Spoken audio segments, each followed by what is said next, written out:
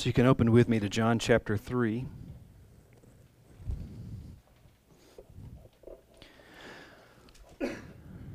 John chapter 3. I'm going to go ahead and I'm going to read the text, and then we'll walk through it and pick out certain places to highlight. So John chapter 3. Austin finished with 21. We're going to pick up at 22 through 36.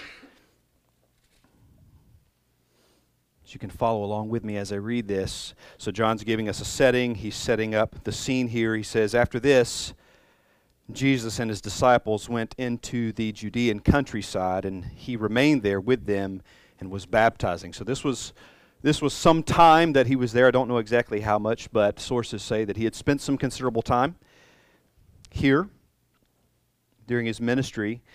It says John was baptizing at Aenon, near Salem, because water was plentiful there and people were coming and being baptized. For John had not yet been put into prison. We know that that's coming. We know that John will eventually lose his head, lose his life, for the sake of the gospel, essentially. But that has not yet come, so both are baptizing. Not Jesus, because verses 1 and 2 of chapter 4 says that Jesus was not baptizing, but his disciples, right? So the disciples are baptizing, and John is baptizing. Both are taking place because there's just a lot of people coming as they responded to what was taught in John chapter 3 about belief and God's love and all of these things. So now a discussion, verse 25, arose between some of John's disciples and a Jew over purification. And they came to John and they said to him, Rabbi, he who was with you across the Jordan, to whom you bore witness, look, he is baptizing, and all are going to him. John answered, a person cannot receive even one thing unless it is given him from heaven. You yourselves bear witness that I said, I am not the Christ, but I have been sent before him. The one who has the bride is the bridegroom. The friend of the bridegroom who stands and hears him rejoices greatly at the bridegroom's voice. Therefore, this joy of mine is now complete. He must increase, but I must decrease. He who comes from above is above all, and he who is of the earth belongs to the earth and speaks in an earthly way. He who comes from heaven is above all. He bears witness to what he has seen and heard, yet no one receives his testimony. Whoever receives his testimony sets his seal to this, that God is true. For he whom God has sent utters the words of God, for he gives the Spirit without measure. The Father loves the Son and has given all things into his hand. Whoever believes in the Son has eternal life, but whoever does not obey the Son shall not see life, but the wrath of God remains on him. Let me read that last line one more time, because this is where we're going to conclude, but I want to set you up. I want you to see where we're going to get initially or eventually, because this is important. He says, whoever believes in the Son has eternal life. It doesn't say whoever does not obey, or it doesn't say whoever does not believe the Son right here shall not see life. I think the wording is very intentional. It says whoever believes in the Son has eternal life, but whoever does not obey. What is obedience? Obedience is the byproduct or the litmus test of true, authentic belief. So he's not just talking about a head knowledge. He's not just talking about a recognition of something that is true, a thing that is true. He's not talking about that. But there's a different type of belief, a belief that necessitates obedience. He said if that person doesn't have obedience, but they say they have belief, the wrath of God abides on them. So this is John's message, and it's interesting because John is set apart as the forerunner for Christ, right? John is out in the wilderness. He's the one that Isaiah spoke of over 700 years prior and says, behold, the voice of the one crying in the wilderness saying, make ye or prepare the way of the Lord. And John has come. He has done these things. He has told them, I am the one. I am the voice. I'm the one who is crying in the wilderness. I am the fulfillment of that prophecy. And we saw all up to this point, John is boasting in Jesus. John is always laboring to take the attention off of himself, which you think about it. I mean, it's easy for him to draw attention. I mean, he's a wild man. He ate locusts and wild honey. He wore camel's hair. He lived out in the wilderness. Strange guy, boisterous guy. He's going to draw attention. People are going to look at him. People are going to wonder what's going on. So much that the priests and the Levites head over to where John was, and they're making inquiry as to what he's doing, as we saw in the previous chapters. So John is someone to call attention to himself just by his actions, but John is also the one to say, you know what, I want you to focus on the point of the story, the point of life, the one that I'm preparing the way for, because that's what you're most interested in at the end of the day. It's not the person that lays out the red carpet, but the person for whom the red carpet was laid out, right? So my objective today is to show how John's behavior brought less attention to himself and more attention to Jesus. And I think John's behavior, is a template for what our behavior should be as followers of Christ. I think we see this, and I think there's some key verses that we need to make into the mantra of our lives as we look at this text, and we cling to these, we apply these, we make these a part of how we live, move, and have our being. So here's the setting. Not forgetting that Jesus just blew everyone's mind as far as what it is to have true hope, to have true life. Here it is, Jesus, this common person, this person who had been there for a long time, but nobody paid much attention to because he's just a carpenter. He's just Mary's boy, and now here he is saying things that spat directly in the face of Judaism. Judaism built on rituals and works, and it's empty, and Jesus is pointing it out, saying these things are empty. These things will bring you no dividends. They will bring you no hope, no joy. It is empty. But I will give you something that will be complete for you. And he starts talking about the love of God, which they're familiar with God, right? He starts talking about the love of God, and he says, and here's the love of God. Here is the love of God on display. Here it is. You ready for this? Here's how you know that God is a God of love. Because he gave his Son that whoever believes in him would not perish but have eternal life. And he goes through that dialogue. He goes through that talk as we're reading John chapter 3, the fundamentals of Christian faith. We get that. We see it like, yes, this is what it is. And this radically disrupted all things during this time. And as a result of this teaching, as a result of the power of the gospel, what happens is people come in droves to be baptized. They come in droves to be baptized. And they're responding to the gospel being preached. So this is the scene, but I want to mention a few things before we kind of get into some of these verses that I really want to dissect for you and show you some good application. I do think it's interesting that here it says that John and Jesus, or the disciples, were baptizing in the place called Enon, which is a place where water is plentiful. When I was in Guatemala a few years back, there was the missionary house that we stayed, or the missions or missionary house that we stayed in as a group, was on the property of a coffee plantation. It is said to be some of the best coffee in Guatemala. And they have a rating system for all that. I can't remember because it was a few years ago, but it scored really, really, really high on their rating system. It's fantastic coffee. Those of you that know me well know that I'm kind of a coffee nut / snob. And it was absolutely great coffee, you know. And so we go on this tour of the coffee plantation, and he's talking about things, and they call the coffee Enon coffee. I'm like, well, that's interesting. So he begins to tell the story. And when they started doing their coffee there, a problem occurred, and that was that they were running out of water. The spring that they were using to get their water to do what they had to do was going to dry up. And they kind of had a big problem. Do we move this whole organization? Because it had become a big, booming business. I mean, they are doing tremendously well now through their coffee. But if you don't have the water, then you've got a bit of a problem. And so what they began to do is just pray. And they pray and they ask God, will you provide water for us? We need this water. We don't want to move this land, or we don't want to move from this land. We really feel like, God, you gave this land to us. We don't want to go anywhere. They began to pray. And just as the well began, or just as the spring began to dry up, they found more springs. And so the water became abundant for them. The water became plentiful for them. So this is what's interesting to me.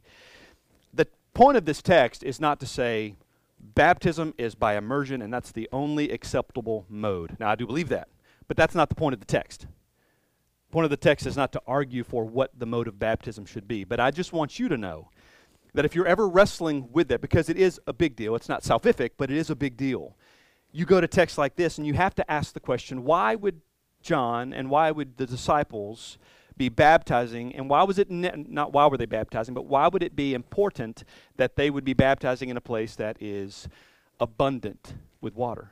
If all it took was a spritz or a sprinkle, why would it be so important that they would be somewhere, or why would it be made mention of that the place was abundant? I just think that's a strong go-to passage for that, because I am a proponent of baptism by immersion as the proper mode, and there are more things to say about that, but that's not the point of the text. But it's there. Just wanted you to see it. All right? So what's also interesting is the fact that they're baptizing. This is a pre-Christian baptism. You'll notice something, if I fast forward a little bit, that that Jesus, before he finally leaves the scene, he calls his disciples together and he gives them what? The Great Commission. And he tells them to do what? He tells them to make disciples and to baptize them in the name of the Father, the Son, and the Holy Spirit. There you have baptism as an ordinance. There you have baptism that is a Christian baptism. People weren't called Christian until the book of Acts, as Luke records, but it was at that point when Jesus referenced baptism that we have a Christian baptism that is symbolic of what Christ has done, symbolic of the gospel. But before that, it was a little bit different. This is a weird place where they're baptizing. This is called a Johannine baptism, which is the baptism of John. Why they say Johannine, I don't know, but that's what it's called. And so there was some symbolism there. There was a purification element there that didn't literally purify, but it was symbolic, so it was kind of akin, but it was a pre-Christian baptism. And all of this began way back in the book of Leviticus and Deuteronomy, where the priests are told to bathe for purification. And then you have hundreds and hundreds and hundreds of years that compile to a great period of time, and now John is preaching this message of repentance, and John is saying, look, you need to be baptized. Even as a pre-Christian baptism, before Jesus arrived on the scene, John is baptizing, hence the name John the Baptist. And that's not primarily what this text is about either, but just know there's a transition happening here, coming from Johannine baptism to Christian baptism. That is representative of something that has already taken place, whereas the former was more of something that is to come. All right, so a little nuance there, but something happening. Because I've always asked the question, why are they baptizing? You know, what is it symbolizing? Jesus hasn't come and he hasn't gone, he hasn't died and he hasn't, is it foreshadowing? I mean, there's a lot of questions that I've always had about that, but I just wanted to give a brief mention about that. There's a transition happening between John's baptism and the baptism of Christ, and later and I say baptism of Christ as in when he commissioned his disciples. So there's your setting. Baptism's happening. Now Jesus has just said all these things. Jesus has just stirred the pot, as he does, in a good way. And so people are responding, they're coming to be baptized. Well, the scripture tells us that some of John's disciples, they took issue with what was happening. They took issue with the fact that John was this forerunner. John was kind of leading this charge. He was preparing the way. People were coming to John. John was baptizing. John was doing the faithful, good work. And now all of a sudden, less or fewer and fewer people are coming to John, and more people are coming to Jesus. And John's disciples, who had this conversation with a Jew, probably a priest, probably a Levite, probably of the same group that came the first time when they were asking questions about what John was saying. There's this discussion about the purification. What are you doing? They're having all these questions. What is happening here? Because you can't ignore what's happening here in the first century. You can't just ignore that all these things are exploding. And it says there was this discussion that arose between John's disciples and a Jew over purification. But what's interesting is, and we'll get to that in a minute, what's interesting is how John responds to their questions. So there's a few things I want to show you. First of all, it's very simple. If you're taking notes, you can think of it this way. What happens is the gospel is on the ground. The gospel's moving. The gospel's affecting change.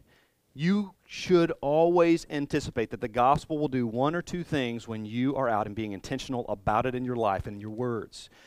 You should expect that either there will be a good response or that there will be a negative response. That there are those that will embrace it and it will be a source and a means of joy, but there will also be a source and means of hostility, anger, resentment for other people. The gospel is good news, but to those who are perishing, it's foolishness. We understand this. Until faith is awoken, until grace and faith are imparted as a gift, Ephesians 2, until that happens, people don't respond and people don't get it because they cannot, the Bible says, 1 Corinthians. It's impossible for them.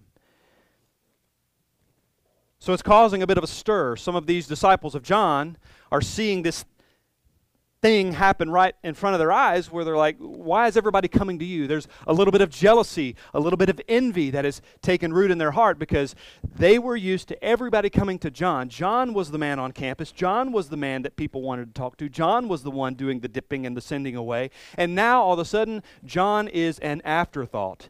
And Jesus is receiving all the attention. And to be quite honest, John's disciples don't like it too much. It doesn't set well with them. Maybe it was an offense to them. Rather than seeing it as this great, good thing, they respond with questions that are probably most likely rooted in jealousy. And this is how John responds. John responds and he says, a person cannot receive even one thing unless it is given him from heaven. Now put yourself in the context for just a second. Think about it. John could have responded a number of different ways, but what John says is everything that I've done was given to me. Any accolades that someone might have offered my way don't go to me. Because I don't have anything. I don't have a voice. I don't have a message. I don't have anything unless it was first given to me by God, given to me by heaven. John's response is with absolute humility. Absolute humility. This is why I think these next 6 verses, these next 6 sentences provide for us what should be the mantra of every follower of Christ. So now that you've had a little bit of the warm-up, I want you to key in with me. I want you to pay attention because these next 6 sentences are what I want you to go away with and say, you know what, is this indicative of my life? This is kind of a list for you that you should apply to your life and say, you know what, if I'm a follower of Christ, if I am an authentic follower of Jesus, these should be things that are markings in my life. And they're just straight from the text. So here they are. So John, first of all, he responds in that way. I said, Nothing came to me unless it was first given to me from heaven. Hear the humility. Hear what he's saying. This includes our gifts. This includes our talents. This includes promotions. This includes good health, parenthood, of course, salvation. Salvation belongs to God is what the Scripture says. All things, all good things come from him. It says that multiple times in the text. So this is a simple but true reality that the authentic follower of Christ must understand. And I use the term authentic follower of Christ because today's world of pseudo-Christianity or nominal Christianity or consumerist Christianity are kind of what you see everywhere you go. Someone says, yes, I'm a believer, I'm a follower. You have to just dig in. I'm learning that you just can't take people at their word. You just can't come to someone and say, hey, do you trust Jesus? Well, yeah. Where's the evidence? What about where John says, if a person believes he has God, but a person who does not obey, the wrath of God remains on him? There should be something in the life of an alleged believer that points us to Jesus. If someone says, I'm a follower of Jesus, and what they're doing is building their own legacy, building their own name, then they're building themselves up as an idol and as the greatest treasure rather than pointing the world to Jesus as the greatest treasure. And that's a problem, and it's a contradiction to Christianity.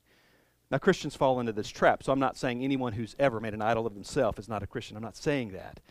But if that's your pattern, or if that's the pattern of someone who proclaims to be a follower of Jesus, I would submit to you that they are in line with what the Scripture says when it says that no one who makes a practice of sinning can be born of God, 1 John. So this is a big issue. This is something that Christians should really consider. Authentic Christianity recognizes the source from which all good things are received. Because Christians don't pick themselves up by their bootstraps. Christians can't work hard all day, all their life, get these accolades, get these promotions, get all this, get all that, and say, look what I've done. You just can't do that. And why would a Christian ever do that? When instead, we should say, you know what God has done. And he's done these things for himself. He's done these things for his glory. And this is exactly what John is doing. When they're stirring the pot, when the seeds of envy, when the seed of jealousy, most likely was planted in his disciples, saved or not, they could still be jealous. What's going on? We've worked hard. We've done these things. As a Christian, I like the affirmation of men. As a Christian, I would assume you like the affirmation of men. Who doesn't like someone to say, man, you've done such a good job. You're such a valuable asset to our team. And recognition is good. Affirmation is good. Don't get me wrong. But it can be, to a degree, that we start to believe that we've actually brought something in and of ourselves to the table to contribute. When nothing a man has that is good. Everything that a man has that is good is given to him from heaven. This is what John says. So his response is vital. Humility should be one of the most dominant attributes displayed by the Christian, because we have everything to be humble about. Everything. It's interesting that Jesus, who humbled himself, had nothing, zero, goose egg, to be humble about. I mean, he's the King of Kings. He's sovereign over all things. He was the one worthy to receive the scroll and to break its seals. Jesus is the one that heaven redirected its worship and focused on him and sang a new song. I mean, this is Jesus. Jesus is the one who came as a lamb sufficient for the sins of the world, and yet he's also coming back as the lion to administer and dispense absolute judgment. Jesus had nothing to be humble about, but he humbled himself. We have everything to be humble about. I don't know if you've ever seen somebody that was just broken. I'm not saying it's a good thing to watch. I'm not saying it's fun. I'm saying it's interesting. When you see someone who was up here boasting in themselves, saying, I'm God's gift to God himself, I'm all these great things, and then you see them broken, you see them shattered, it's an interesting thing to see. It's an interesting thing to see. There's a story of a young man who was going up to preach, and he was very proud before he went up there. I don't mean proud as in God's grace has brought me here. I'm so proud. There's a good sense of pride there. But this was an arrogance. This was a, hey, I'm the man for the job. I'm the one that should be here. And this young man goes up to preach, and he just flops. I mean, he just destroys everything he tries to say. I mean, it was just a train wreck to watch. And the guy's countenance completely changed. His disposition and demeanor completely changed. I mean, I know what it's like. I know what it's like to stand up here and think that you've got things going on in your brain, and then you're just surviving, basically. And you can't wait to leave the place and have another shot at it next Sunday. I know that. If you are a speaker to any regularity, you know what I'm talking about. Maybe at your job performance, you're like, you know what, I've worked for this. I'm going to make this presentation. You know, I've worked hard. I'm going to go for this promotion. And then it just bombs. And then you have to deal with that, the fallout of that. You just feel so just rotten. I know that feeling. And so this young man, he goes up there and he preaches, and it's just a mess. And he comes down, and he looks like a man who's been beaten within an inch of his life. And he had nothing. And he came and he sat by the guy that was with him before he got up. And that guy looked at him and he said, if you would have walked up there the way you walked down, you would have walked down the way that you walked up. He's saying, if you would have went up there with humility, and you would have said, you know what, by the grace of God, I will say what I can say, but I have to trust God to do anything and everything, because anything good isn't from me, but it comes from heaven. It's given from heaven. Anything and everything that's good. Then you would walk down with that good pride, with the pride that says, thank you, God. I'm so proud to be a part of your team. I'm so proud to be used by you. I'm so proud that you are who you are and that you're making me more like Jesus. I've seen humility. I was playing real man sports, soccer, when I was in high school, and just enjoyed soccer so much. But our rival, if you've played high school sports, well, it doesn't matter, whatever sport, you know, they've all got their rivals. But ours was Columbus High School, okay? I don't even remember their mascot. You know why? Because they're not worth remembering. So it's Columbus High School versus the New Hope Trojans. And we were in a battle to the death on the soccer field. It was super great. We were both going to the playoffs. Well, this was going to determine which one of us would go to the playoffs. And they had beaten us earlier that year, and we always went back and forth playing each other, and one would beat one, and one would beat the other the next time. And we were doing really well that year, and we were thinking, you know what, this might be our year. We're gonna give it to Columbus High School, and we're going to go to the playoffs, and we're going to be good Christian young men and say, you know what, God bless your efforts, but you just didn't make it.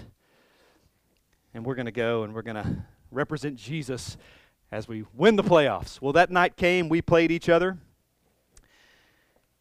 and it was a tie at the end. Well, you don't leave soccer at a tie. You do a shootout. All right, it sounds tough, doesn't it? A shootout, like high noon. No, it's a shootout, right?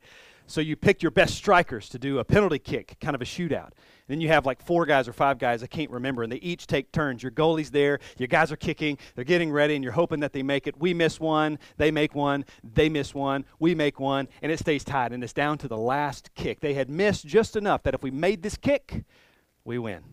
I mean, this is a nail biter. I can see it in your faces. I mean, you're excited, want to know what's happening here. This is great. The crowd was going wild, all 60 of them. I mean, it was the greatest thing.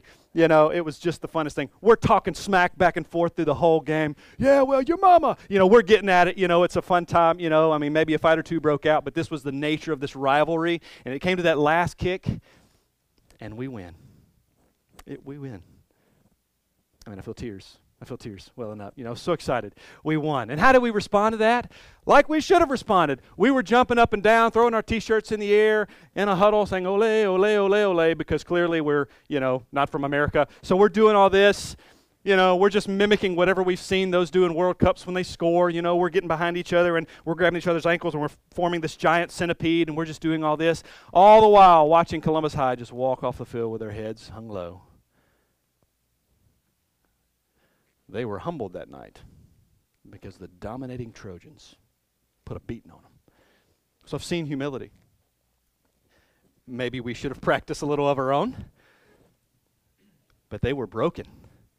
They were talking smack, and they were broken. And I have this image. I'm not saying it's a great thing. I tell this story because I have this image in my mind of they were absolutely defeated in more ways than one. They were humbled because they were talking trash. And then they were fed that trash. I'm sorry. Yeah, we lost in the playoffs. Everybody gets humbled at some point. As Christians, we have everything to be humble about. Everything to be humble about. We weren't attractive. We were dead, and death is not attractive. Try it sometime. Try looking at death. It's not attractive. We were dead in our transgressions, dead in our trespasses and sins. Death's not attractive. It wasn't that He just couldn't live without us. It wasn't that He just had to have us, as some would teach. God was lonely. I've heard some say God was lonely from eternity past, so He finally made man to absolve His loneliness, or to remedy His loneliness. That's heresy from the darkest, deepest pits of hell, because Jesus is absolutely sufficient, absolutely okay with Himself as the triune Godhead. So He didn't make us because He needed us, or because He was bored, or because He was lonely. So it wasn't that we were fulfilling His loneliness or remedying His loneliness. It wasn't that we were helpful to Him, because it says that Jesus died while we were helpless. It wasn't that somehow, you know what, we picked up His slack. No. We weren't helpful to Him. We were unattractive, unlovable, helpless, enemies of God, children of wrath is what the Scripture says.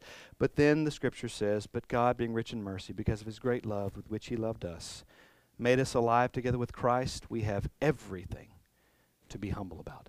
We are the passive agents in this life. All good things come from Him. All good things that seemingly come from us first are given from heaven.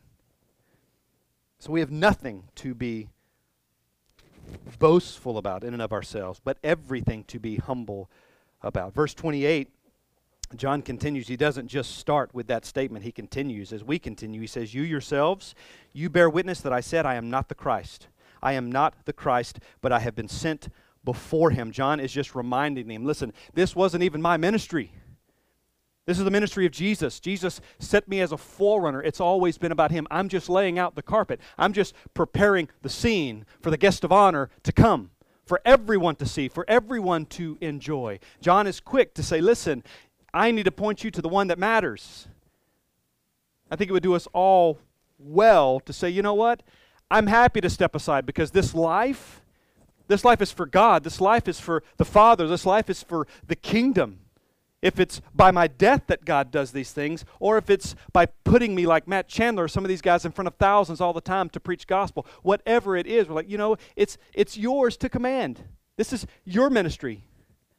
I'm pointing people to you, and this is exactly what John does, and which is why I think authentic Christianity recognizes the source from which all good things are received. But I also think this, authentic Christianity is driven to joy as opposed to jealousy when considering the works of Christ. Because then John starts to talk about this bridegroom situation and this friend to the bridegroom. What would it look like for you to attend a wedding and you have the bridegroom and you have the bride, and then you look over here and you have the maid of honor and you have the best man, and they're just gritting their teeth with jealousy. They're seeing the ceremony, they're seeing and hearing the vows, they're seeing the love, they're seeing all of these things that are happening right before their eyes, but you can't help but recognize the jealousy that is brimming within these two people. Why can't they just celebrate the bride and the groom? And John is saying, listen, I'm a friend to the bridegroom. And I celebrate all the good things that he brings about. Why? Because it's not about me. Because the purpose is to celebrate Jesus. I know that there are churches, I know that there are pastors that get jealous of the growth of other churches. And I know that growth happens in all the wrong places all the time for wrong reasons, in consumeristic type places and seeker-sensitive places. I understand that. But let's say in good, solid, doctrinal churches, let's say that God is doing a work, God is growing things, and let's say that Haven Ridge is here, and we're plowing along with what we have as a small family. And then we look to our right, we look to our left at people that are trying to be just as faithful to the Word as Austin and I are, trying to be just as intentional with the gospel as you are and we are, hopefully. We're doing these things, but all of a sudden we're seeing all this happen over here, and then we get jealous. We get jealous at the work of Jesus. This is no different than John's disciples. And this happens. It happens, and you can apply that scenario in other ways. So what does it say about the heart of man that churns with jealousy, that churns with envy to see Christ's work through the means of someone or something other than him? God, why aren't you doing that with me? Why don't the people that I talk to come to Christ? Why is it that he talks to someone or she talks to someone and it seems like everybody follows Jesus? And then you get jealous. You're like the older brother in the story of the prodigal son. When the son finally comes home and God has done this restorative work in his life, bringing him to repentance. And then you have the older son who's jealous and he says, what about me? I stayed here. I was faithful. Why didn't you put a ring on my finger, sandals on my feet? Why didn't you kill the fattened calf for me? I'm the faithful one here. He misses the point. I think we can be like that a lot of times. But authentic Christianity is driven to joy as opposed to jealousy when considering the works of Christ. The Christian experience should be brimming with celebrations over Christ's victorious work. Brimming with celebration. If you haven't seen Endgame, it's coming, right? Here's your spoiler. Close your ears if you haven't. I'm sorry. As we're watching this movie, I'm thinking of my buddy Travis. Travis doesn't get geeked out or excited about much, but when it comes to Captain America, he does. There's this moment in this movie where this battle's raging and things are great. And you're on the edge of your seat. You're like, man, this is intense. This is crazy. Then all of a sudden you see Thor's hammer just fly across the screen. And whose hand does it land in? Travis's daddy, Captain America. And you could hear the emotions of people when this happened.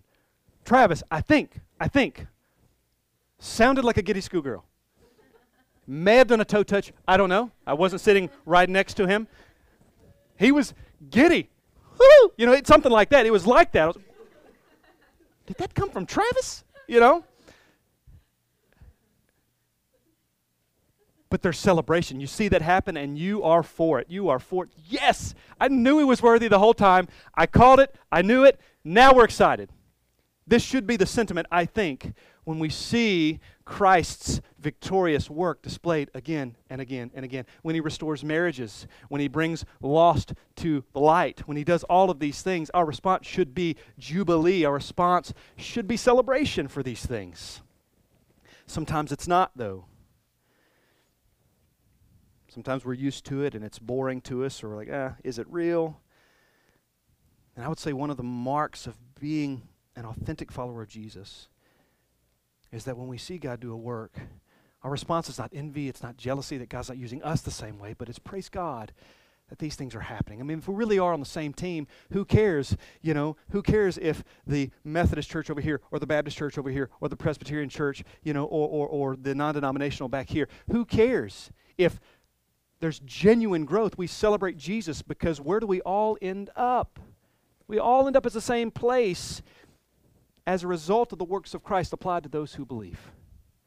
So there should be celebration. So I think authentic Christianity is driven to joy rather than envy. Authentic Christianity points people away from themselves, or it points someone away from himself and towards Jesus. Listen to verse 30. It says, "He must increase, but I must decrease." Popular passage. You've heard this all your life, most likely. If not, there it is. He must increase, I must decrease. I'm going to wrap this thing up. Here we go. The legacy of a Christian. The legacy of a Christian should say little about himself, but should say everything about Jesus. The mantra of our fallen world is to make a name for ourselves. It is. We want to make our name for ourselves. We put people's names on buildings like Trump Tower. If someone gives enough money as a donor, we put their name on a building.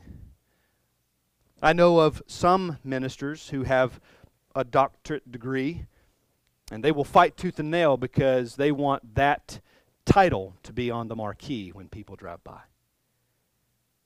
And this is not news. This has always happened. This happened in Genesis 3, where people are more about themselves and more about what they want, and then we see it in the Tower of Babel. We see it where they wanted to build something to show themselves. Say, look what we've done. We want to make a name for ourselves. That's the American mantra. Everyone wants to leave his or her mark. Everyone wants to be remembered, but remembered for what and at what cost?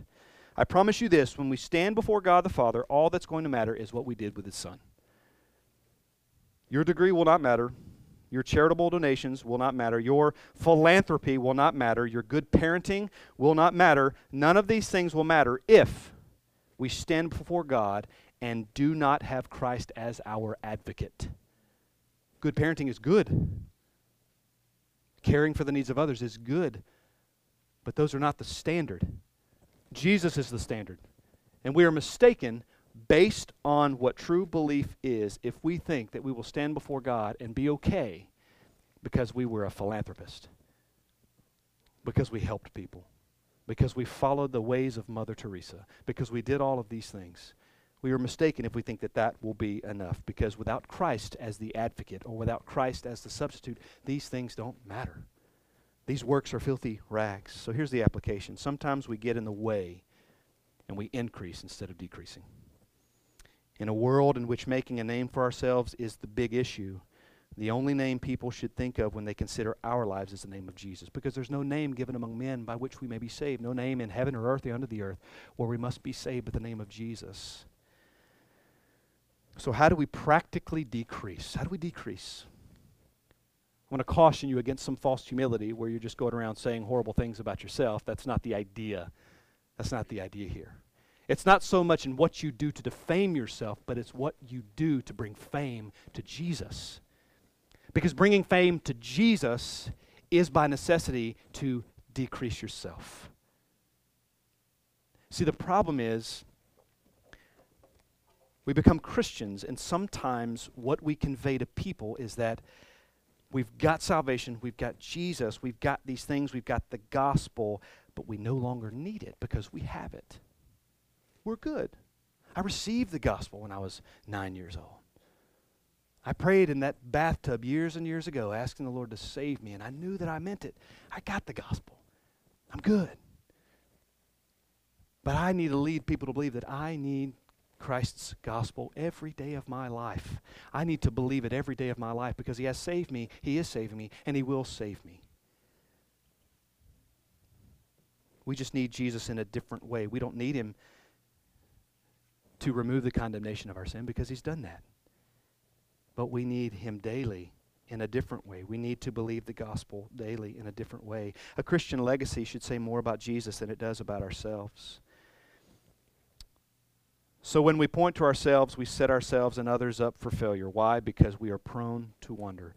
Do you understand the danger of pointing people to yourself? The danger of causing attention to yourself. Do you know what the danger is? The danger is this: they might see you.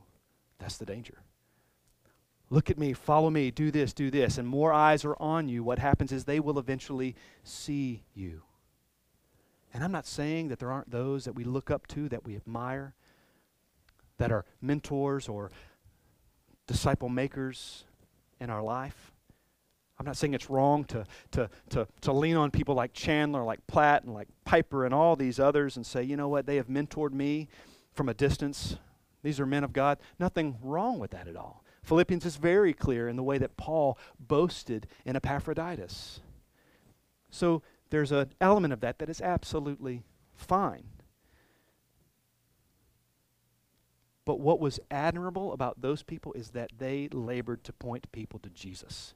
So that's what we take away from that. Take a look back at the last 24 hours of your life and consider how many times you probably failed or offended God. Your words, your thoughts, your frustrations, your disobedience, your selfishness, your misrepresentation of Him as an image bearer. We fall short all the time. A popular verse is popularly misquoted, and it says, "For all have sinned and fall short of the glory of God." But most of the time I've heard it quoted as, "For all have sinned and fallen short of the glory of God." That's not what it says, and it changes the meaning. The meaning is people continually fall. We fall every day. And we misrepresent Jesus, and we are His image bearers. So we don't point people to ourselves, because the problem is they might eventually see us. Let me read these last verses. He who is come from above is above all. He who is of the earth belongs to the earth and speaks in an earthly way. He who comes from heaven is he who comes from heaven is above all. He bears witness to what he has seen and heard, yet no one receives his testimony. Whoever receives his testimony sets his seal to this, that God is true. For he whom God has sent utters the words of God. For he gives the Spirit without measure. The Father loves the Son and has given all things into his hand. Whoever believes in the Son has eternal life. Whoever does not obey the Son shall not see life, but the wrath of God remains on him. So, in closing, John offers a final reminder in the chapter before introducing a new story. In it, he points people to the saving power found in the person of Christ. He says in order to be a recipient of this saving power, one must believe. I want you to leave understanding that there is a tremendous danger in oversimplifying what he is saying. There's a danger in oversimplifying, and an oversimplification would be to say, all I have to do is acknowledge that a thing exists. Does a parachute in any way help me? If I fling myself from a plane, which is really dumb and I wouldn't do that, but if I fling myself from a plane or flung myself from a plane, and I'm falling and I'm like, you know what, if I were to pull it, I believe it's going to work because that's what it's designed to do, but I never pull the ripcord, I'm going to die. I'm going to die. But I believed that it would do its purpose. I believed that it would work because it's designed to do that. No, the person that is saved from certain death by plummeting from a plane at terminal velocity is by pulling the ripcord and it functioning as it's designed to function. The gospel, Jesus, is our Savior. He is our Redeemer. He is our substitute. And the gospel is given, and its function is to bring men and women from darkness and into the light. But it doesn't happen for people that just acknowledge that a thing exists. By just acknowledging that, okay, this is what the gospel does. It's designed to save men and women from hell. It's designed to do that. It's designed to bring them into right relationship with God the Father. Yes, anybody can see that. The demons it says that the demons believe and they shudder, they tremble with fear in the book of James. So it can't just be believing. If it's that kind of belief doesn't produce obedience. But it produces disobedience because it's not true belief. If that's the case, it says the wrath of God remains on those people. So there's a danger in an oversimplifying what belief is. There's a difference in believing in a thing and actually exercising that belief in a thing. So to tease out the metaphor, the Scripture says, put on the Lord Jesus Christ. And when it says that, it's like that parachute idea. is we don't just believe that he's real. We don't just believe that he will and can do all that he's been sent here to do. But we actually believe by faith, and we say, I put my life into your hands. I submit myself. I subject myself to your lordship. I repent of my sins because you are the only one who can rescue me from those sins. See, there's an act of faith, and then there's just recognizing that a thing is designed to do a thing. Don't be the latter, because for those, the wrath of God remains on them, and that's what's at stake. Remember this when you go and you have conversations with virtually everybody that says, yeah, I believe. You have to say, is your belief a belief that leads to obedience or a belief that leads to disobedience? Because what's at stake is the wrath of God for eternity. Let's pray. We'll be dismissed. Father, thank you for your word again. Thank you for your truth. Thank you for the humility of Jesus as he humbled himself and he became a man. He put on flesh. He became a servant to seek and to save those who are lost, to rescue a people for himself, a people that you had given him, and to be 100% successful in reaching those. I thank you that I'm counted in that many. I thank you for my brothers and sisters in here who are counted in that many. And I pray that it will be no trivial thing for us, and I pray that